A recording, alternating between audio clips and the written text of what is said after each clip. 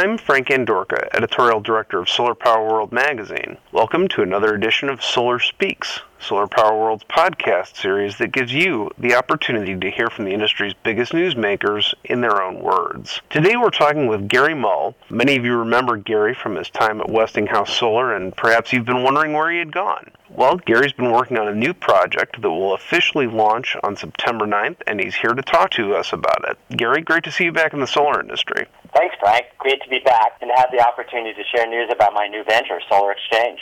Can you tell us where you've been and what your new venture is all about? On September 9th, we're publicly launching SolarExchange.com, which will deliver a new way for companies across the solar value chain to engage in commerce.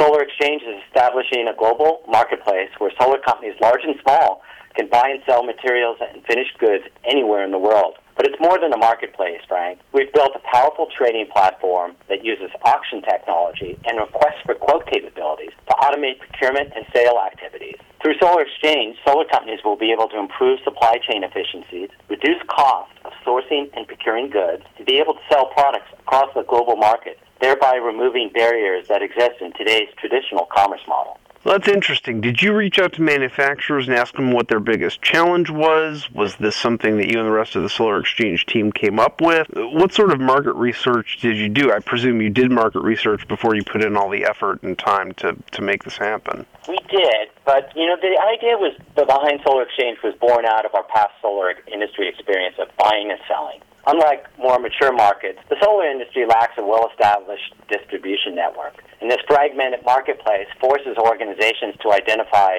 trading partners on their own and conduct business with little market support. This holds true from our experience for all companies across the value chain, whether you're an installer, a component supplier, or a manufacturing organization.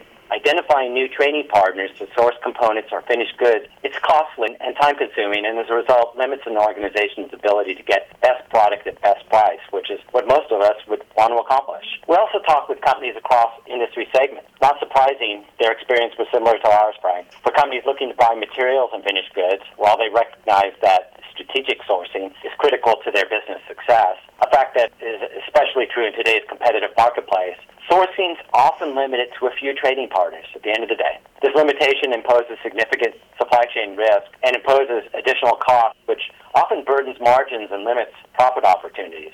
Additional persistence of barriers, including geography, time zones, multilingual requirements, time to market, and cost of travel all contribute as limiting factors.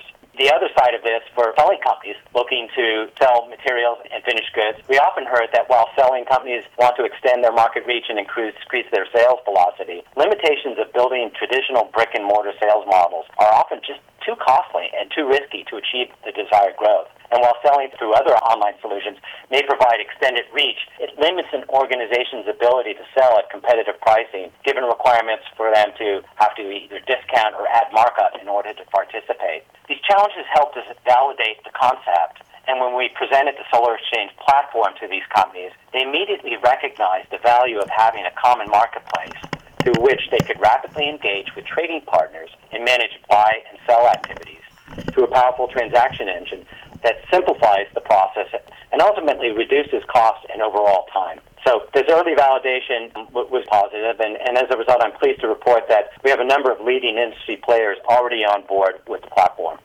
Can I ask one follow-up question on something you just said, because it's something I hadn't even thought about. You were talking about the language barriers between buying companies and selling companies. How does the Solar Exchange deal with that on your site?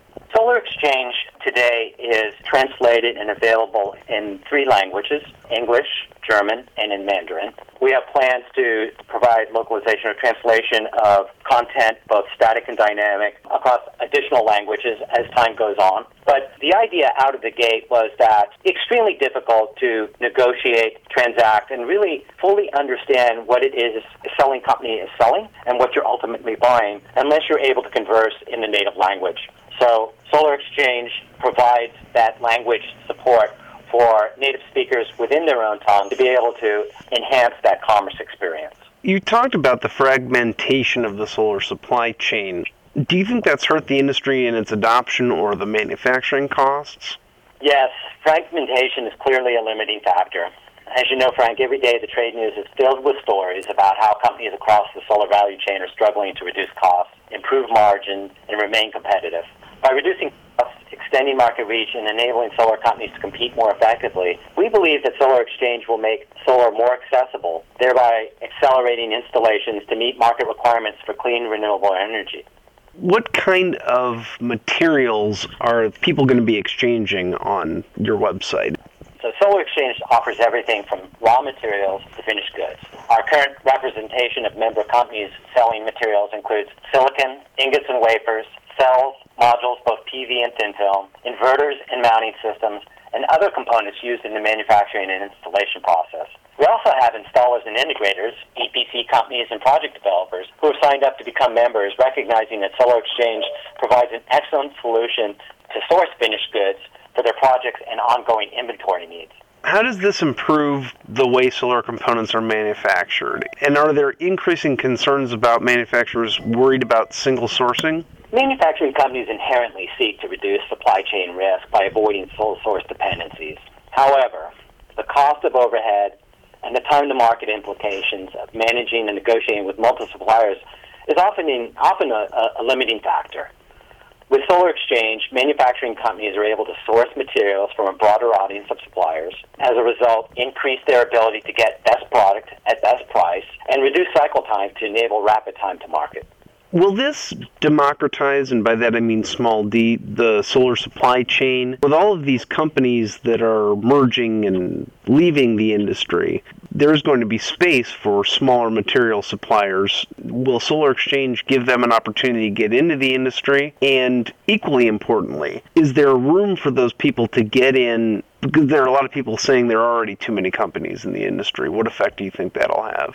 Well, I think the answer simply is yes. I believe that this will give greater opportunity for all suppliers. Having a rich pool from which manufacturers can source materials and goods is good for the industry. By creating a marketplace that enables all participants, large and small, anywhere in the world to compete, Solar Exchange broadens that market opportunity for all suppliers. Additionally, it will not only improve supply chain efficiencies, but has the potential to expand opportunities for technology improvements, Frank, and for manufacturing capabilities that would otherwise perhaps be limited given implications of more traditional sourcing practices. We believe that with the supply chain efficiency, the market can operate at higher volume with greater profitability and thereby help democratize not only the supply chain, but solar in general. So we know your official launch isn't until September 9th, but I know people after hearing this interview will want to find out more about Solar Exchange. Is there a place where they can go take a look at it, see what its capabilities are going to be, sort of get themselves comfortable with the interface? Yes, SolarExchange.com is accessible to the global marketplace today.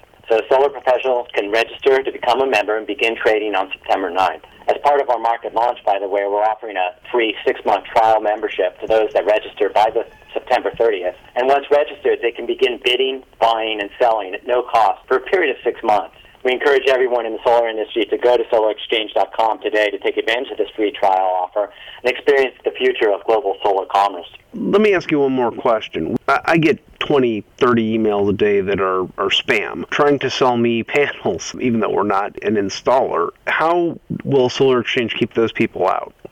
Well, our registration process, Frank, is fairly rigorous. Solar Exchange has been designed as a B2B marketplace for solar professionals within the solar value chain. So we do limit access to companies in good standing within the value chain that have the ability to supply and sell manufactured goods within the value chain. So it's a limited marketplace, though a very large marketplace, obviously from a transaction and value point of view. But our intent is to create a very unique marketplace where reliable suppliers and buyers can meet to conduct commerce in a convenient and low-cost trading environment that ultimately eliminates the challenges that take place, which often cross consumer or other commercial boundaries.